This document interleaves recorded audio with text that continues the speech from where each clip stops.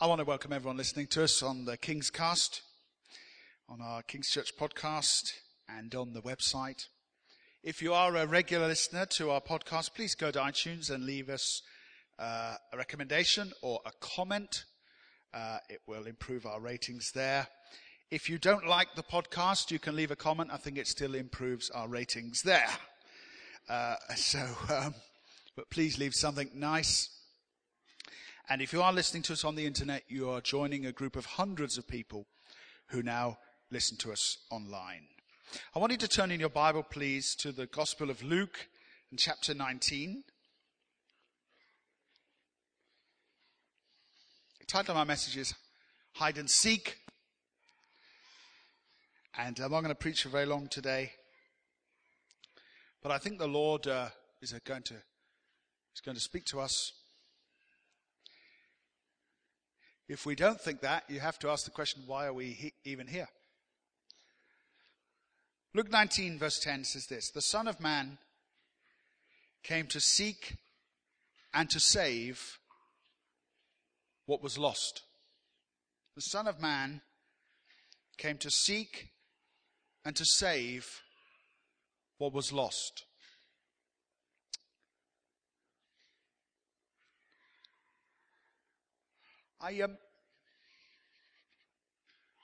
I wonder,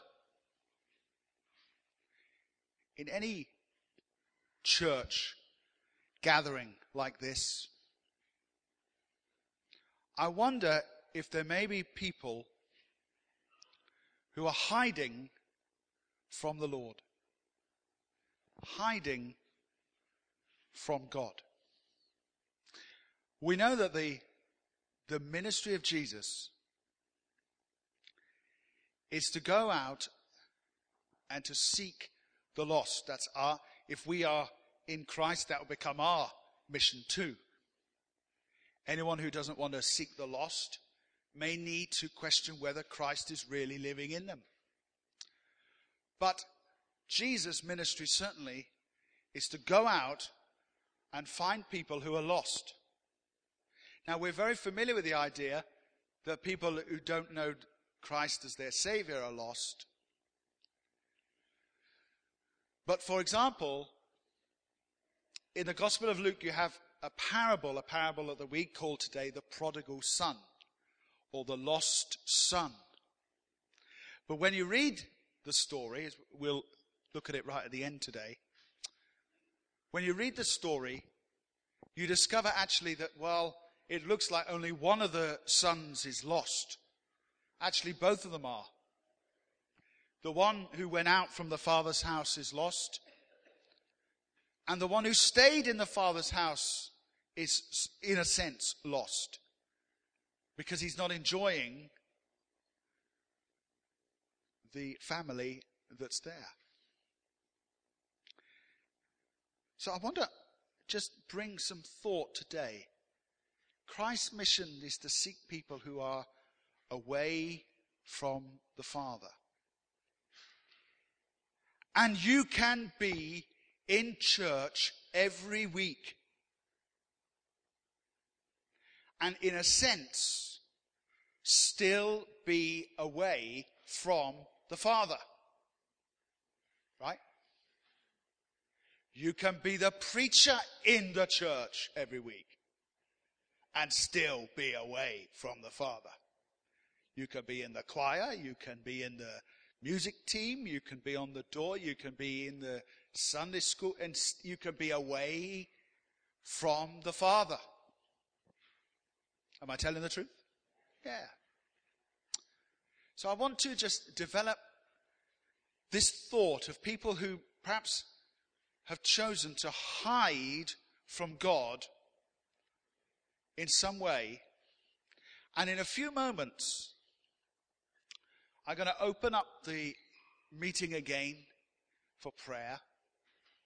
And maybe you need to get found today.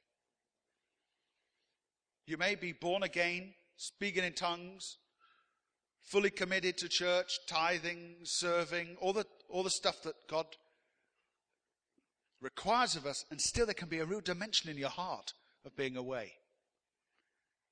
And this morning, in a few minutes maybe, and those listening to us on the internet, there's going to be an opportunity for you to get found if you want. Let me unpack this for you. Number one, the first thing about hiding from God is that it's quite impossible. It's ludicrous. It's ludicrous. And I'm oot. All right, that joke didn't work. Okay. It's ludicrous. It's ludicrous. People hide from God all the time. But you can't, can you? It's the equivalent of, I've recently got into these cop shows, not like American dramas, I don't mean that, but where the cameras go with the police in their car, you know. I've suddenly got into them. They're amazing things. That bad language can be high. These criminals, they're just not well brought up at all, are they? But it's amazing they're like going around. And one of my favorite things, I think I saw something the other day where there was a burglar, and it's actually four of them. And they were sneaking in to some place, and we at home, we got the privilege of watching them all on CCTV as they, sneaked in. And there they all are, perfectly caught on the cameras. Brilliant. And people can be just like that. You think you're hiding from God, but you're not. Because his cameras are pretty good, High definition, 1080p cameras from heaven are on you all the time. He knows what's going on in your heart as well as what's coming out of your mouth. He knows what's going on in your innermost being, not just what's on your face. So we know, don't we, that we can't really hide from God, but we just have this amazing desire to do so. And I thought of just a few examples in the Bible, and they're on our screen here today, of people who hid from God and why they hid from God. The first was Adam. Of course, let's go right back to the beginning. Adam and Eve sin, and they decide what they're going to do is they're going to hide behind some trees, presumably, from the presence of the Lord. Extraordinary to think that you can hide in a bush or behind a tree and think that God couldn't see you. But they hid from the Lord because they were afraid. They hid from the Lord because they were naked, and they hid from the Lord actually at source because they had sinned. Lots of people hide from God because of their sin, because of things they've done wrong. And there are plenty of people who continue to do things that are really quite wrong. But that doesn't mean they're not showing up in church. That doesn't mean they're not sitting maybe in this room, where you have a desire for God. You do love God. You really do love God. But you continue to do things that are just so wrong. And what can happen is there can come a real sense of you hiding from the Lord as a result.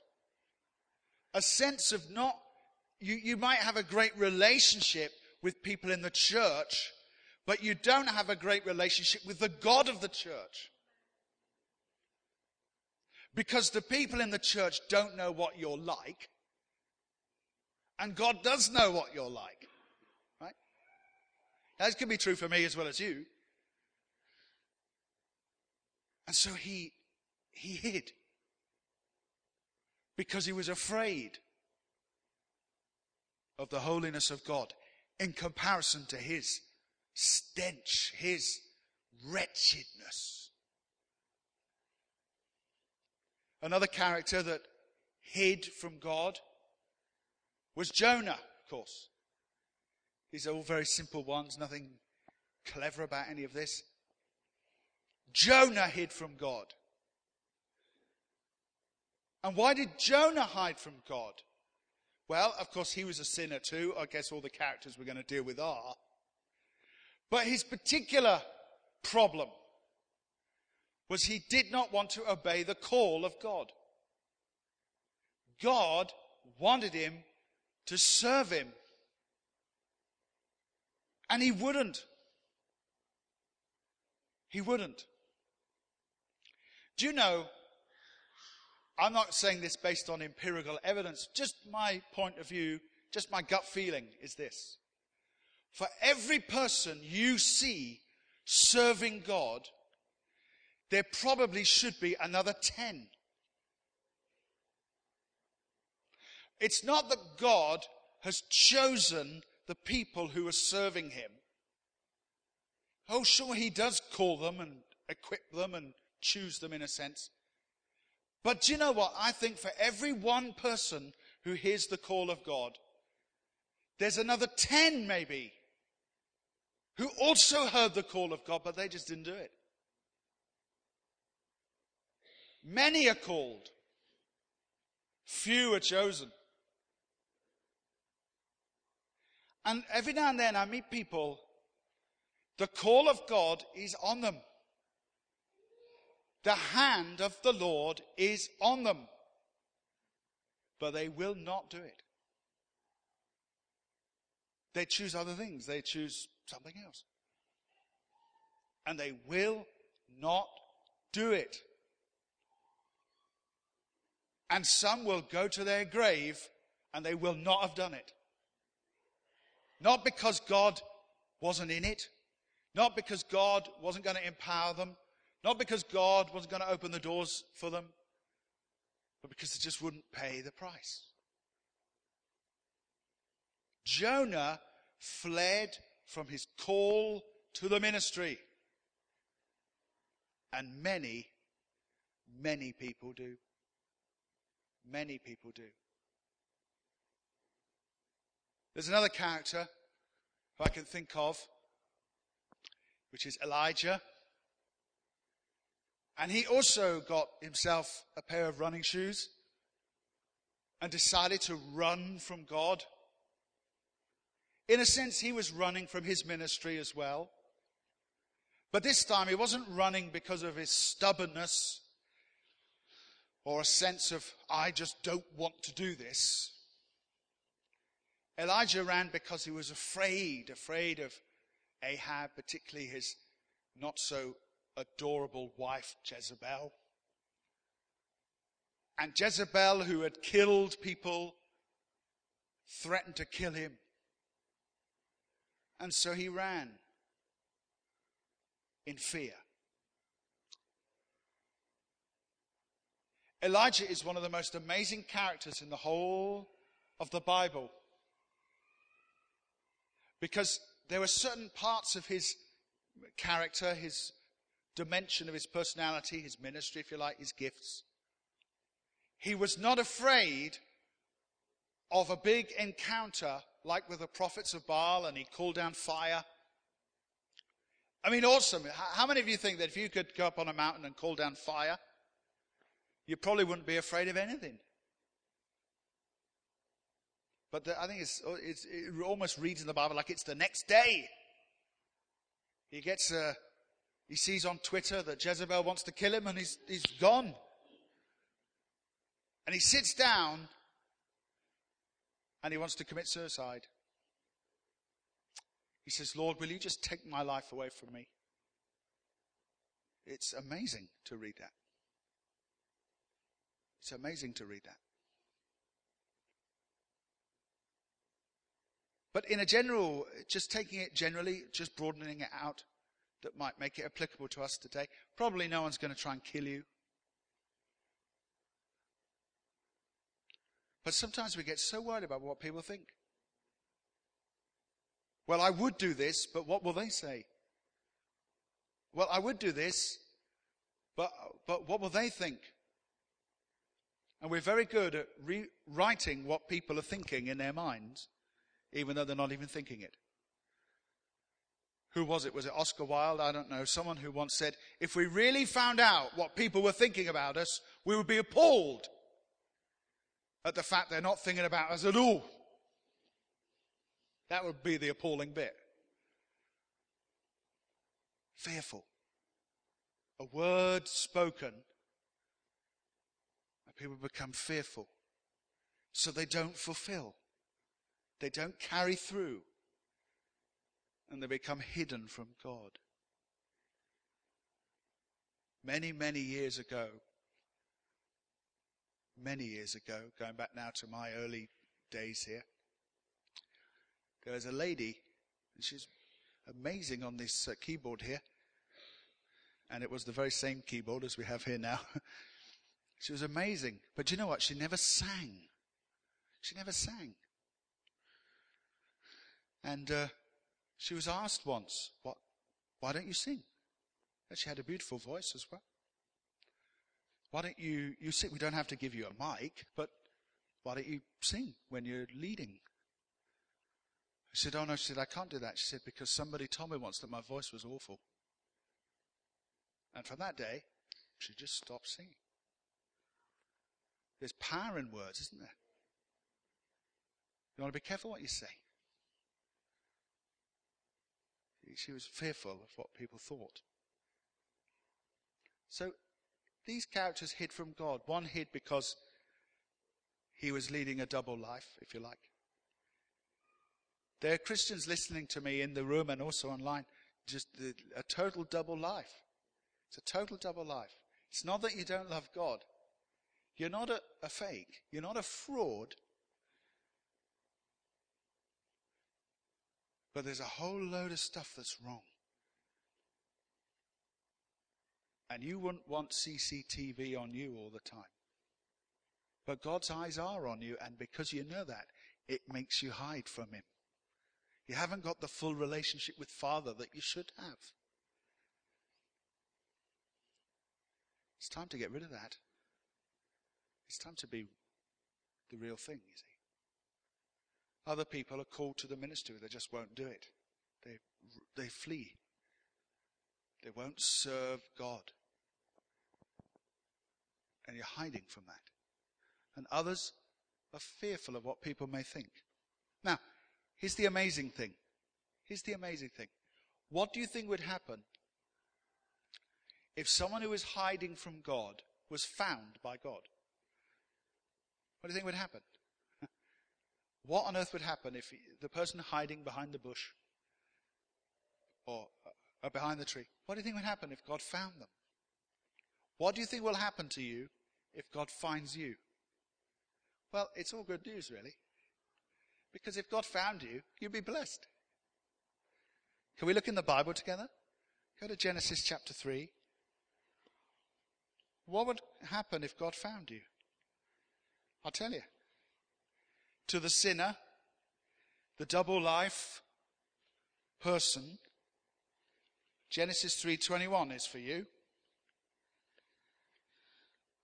Genesis 3:21 says this: the Lord God made garments of skin for Adam and his wife, and he clothed them. So for those who have problems with sin, you need to come out from behind the tree, because you can't be clothed while you're hidden. God clothes you, forgives you, cleanses you upon the confession of your sin, not before that. Now, that doesn't mean you have to come up and say, well, I just want everyone to know. Don't come up here and tell everyone, because the sin of gossip is in the room. So you don't want to do that. But you do need to come clean. And you have to say, you know what, I can't live like this anymore. What on earth am I doing? Who am I fooling? Not God. Not God. I might be able to fool some people. I ain't fooling God. So I need to be found. And I need to be found as soon as possible. Not to face the wrath of God, but to face the mercy of God. So for those of you living a double life, for those of you entangled with sin, God wants to bring mercy, and he wants to clothe you. The very first thing that God does after they've sinned is he kills an animal, and he spills blood in the Garden of Eden a symbol, of course, of what was to come in Christ. The first person to spill blood was not man, but God, as he sacrificed a creature in order to clothe them. It's all very Jesus, isn't it? So to the sinner today, God wants to clothe you. He wants to be the one to spill his blood, not your blood, and clothe you with garments he'll make for you. He wants to have mercy on you. He wants to forgive you, change you, give you a new start. Whether you don't know him at all, or whether you're a Christian of many years, it's time to come clean and get clothed up. What does God do to Jonah? Go to Jonah chapter 3. It may take you a while to find it, because it's hidden among the minor prophets. But here's what happens in Jonah chapter 3. It says this: Then the word of the Lord came to Jonah a second time. Wonderful. He'd really made a mess of chapters 1 and 2. He really had. For the rest of his life, every time he walked into a place, people thought they smelt fish.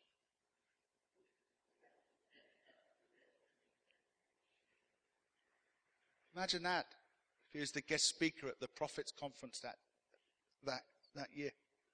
It's a funny smell in here. Zechariah? I know, Habakkuk. I think it might be the guest speaker, Jonah. Where's he been? He says he's been on a conference in Wales. No. It was a whale. The jokes are free, by the way. But the word of the Lord came to him a second time. So for everyone who has ignored and ignored and ignored and ignored, not the call of God, but the desire and the surrender to pay the price to see it fulfilled, the word of the Lord comes a second time. Now, God wants you to serve him now. It would be a great pity for those of you who are younger, or listening to me online who are younger, it'd be a great pity if you finally respond to the call of God when you're 66. I nearly said 65, but we're in a changing season. What a shame for you to finally decide, I'm going to serve God when I'm 66.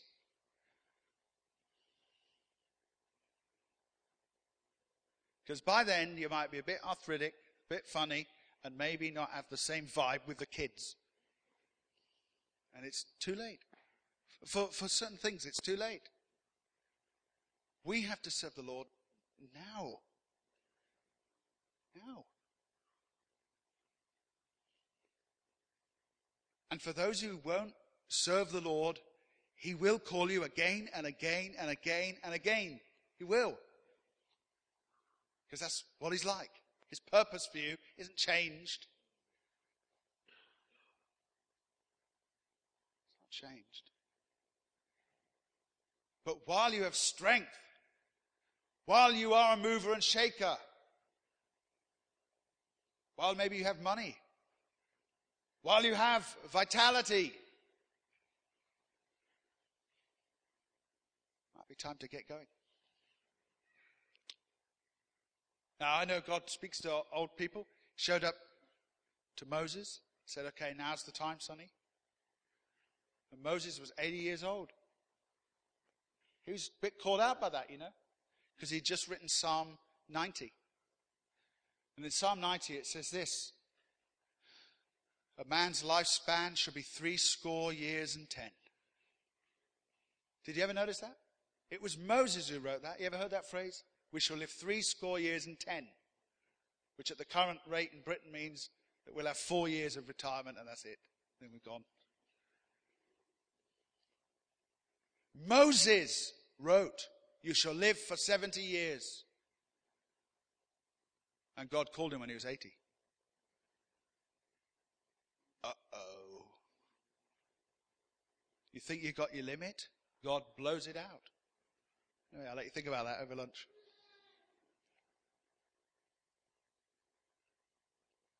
And 1 Kings chapter 19. Go back and have a look at that. 1 Kings 19. Elijah is hidden from the Lord. He's frightened of what people are thinking about him. It's making his relationship with God, his relationship to his work for God also, to be compromised. And in 1 Kings 19, he hides himself. Does he go in a cave? Anyway, goes and hides himself. And God appears before him. And at the end of verse 13, if you're in 1 Kings 19, the end of 13, it says, what are you doing here, Elijah? He's there at the mouth of the cave. And he says, I've been very zealous for the Lord God Almighty. The Israelites have rejected your covenant, broken down your altars, and put your prophets to death with the sword. I'm the only one left, and now they're trying to kill me too. And the Lord said to him, go back the way you came, and go to the desert of Damascus. It's amazing what he says to him. He basically says to his servant, go back to work. He's there going, oh God, they killed everybody. The school of the prophets. No one's showing up for the classes anymore because they're all dead now. And they're trying to kill me. And you think the Lord would appear before him and go, now look, you've done very well, son. You're still alive. You've got great anointing on you. You're Elijah, you know. They're going to be talking about you in the future. Or he might have encouraged him and said, oh, you're doing great, you know. But he basically appears to him and says, I want you to go back to work. Don't you worry about what people think. Go back to work. Doesn't tell him that he's going to be protected even. He doesn't tell him everything's going to be all right. Especially, he doesn't give him that information. We know that, you know, don't you, that Elijah didn't die at all. Swing low, sweet chariot, coming forth to carry me home. That's how he went. And as the chariot came down, he's going up in it. Swing low, sweet chariot. As he's gone up to heaven, he's thinking, Lord, I don't even like rugby.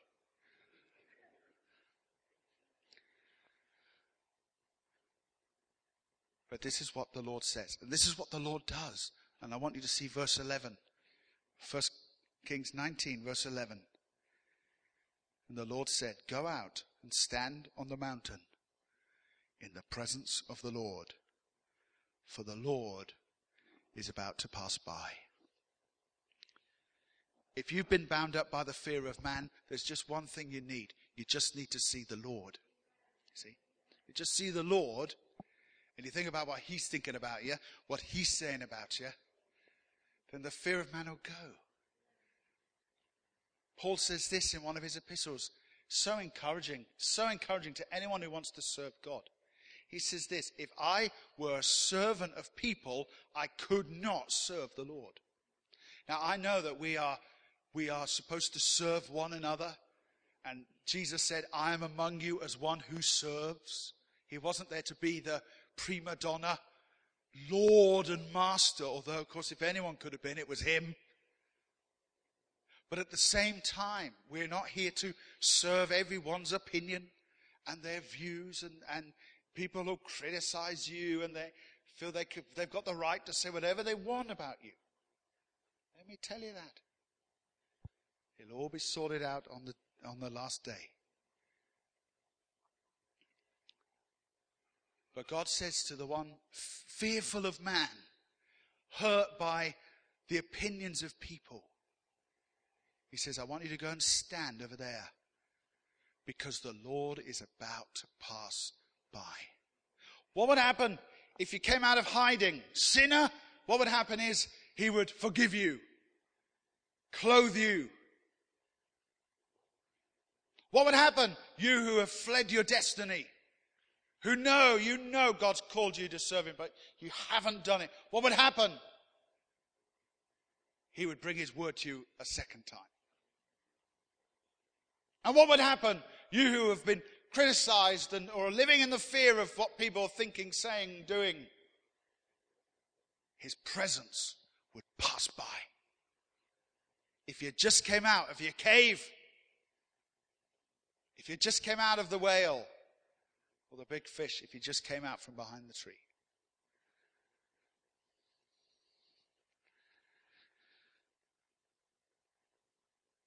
So, it's time for you to come out of hiding.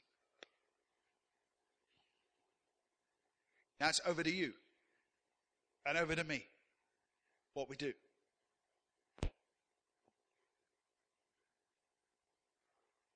Why do you think God said in the Garden of Eden, Adam, where are you? Is it because he didn't know where he was? Why do you think God said to Elijah at the mouth of that cave, what are you doing here? Do you think God didn't know? It's all for our benefit that he says these things. So hear the word of the Lord today. Everyone who hears this, wherever you might be in the world, sitting here in Cambridge or wherever you are, hear the word of the Lord today. Where are you? What are you doing here?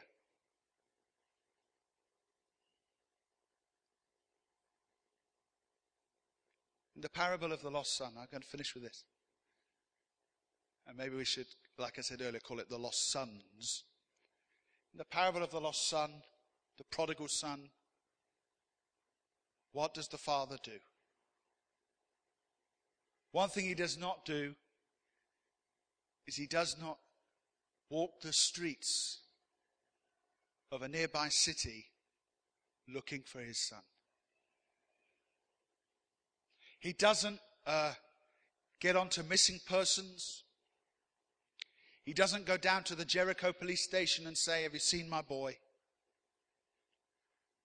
And I'm not suggesting if you lost your child, that's not what you should do. But in this particular story, what does he do? He waits. Because the ball is in his son's court. It's in his son's court. And the ball is in our court. And when we take a step towards God, it says of the boy, you know the story, don't you? He came to himself and said, what am I doing here? Even my father's hired servants do better than me. I'm going home. Going home to my father. And what does the father do? He's looking for him. And as soon as he sees him, he runs. Many preachers, better than I, have made the comment many times that Jewish daddies did not run. That's just not what they did. It wasn't in their culture. And Jewish daddies of 2,000 years ago didn't wear trousers even. He wasn't in his tracksuit. He would have had to have hoisted up his skirt and in a most undignified way gone for the run in clothing that was not befitting such a feat. But he ran towards him. And God's wanting to run towards you. So I want to ask you this. I know that you are, many of you here today and listening to me, you are the found in Christ. You know, you are a Christian. You are. If you're not, you need to become one today. But for those who are, I'm not suggesting you are lost in the sense of away from the covenant of God, away from Christianity in its absolute sense, but it's perfectly possible to attend a great church and have a very different life outside it from time to time. It's very possible to have a call of God on your life but not be doing it. For every one person you see serving God, there's another 10 that said no, or not yet. And it's perfectly possible to be stunted, be constrained by fear. The presence of the Lord wants to pass by.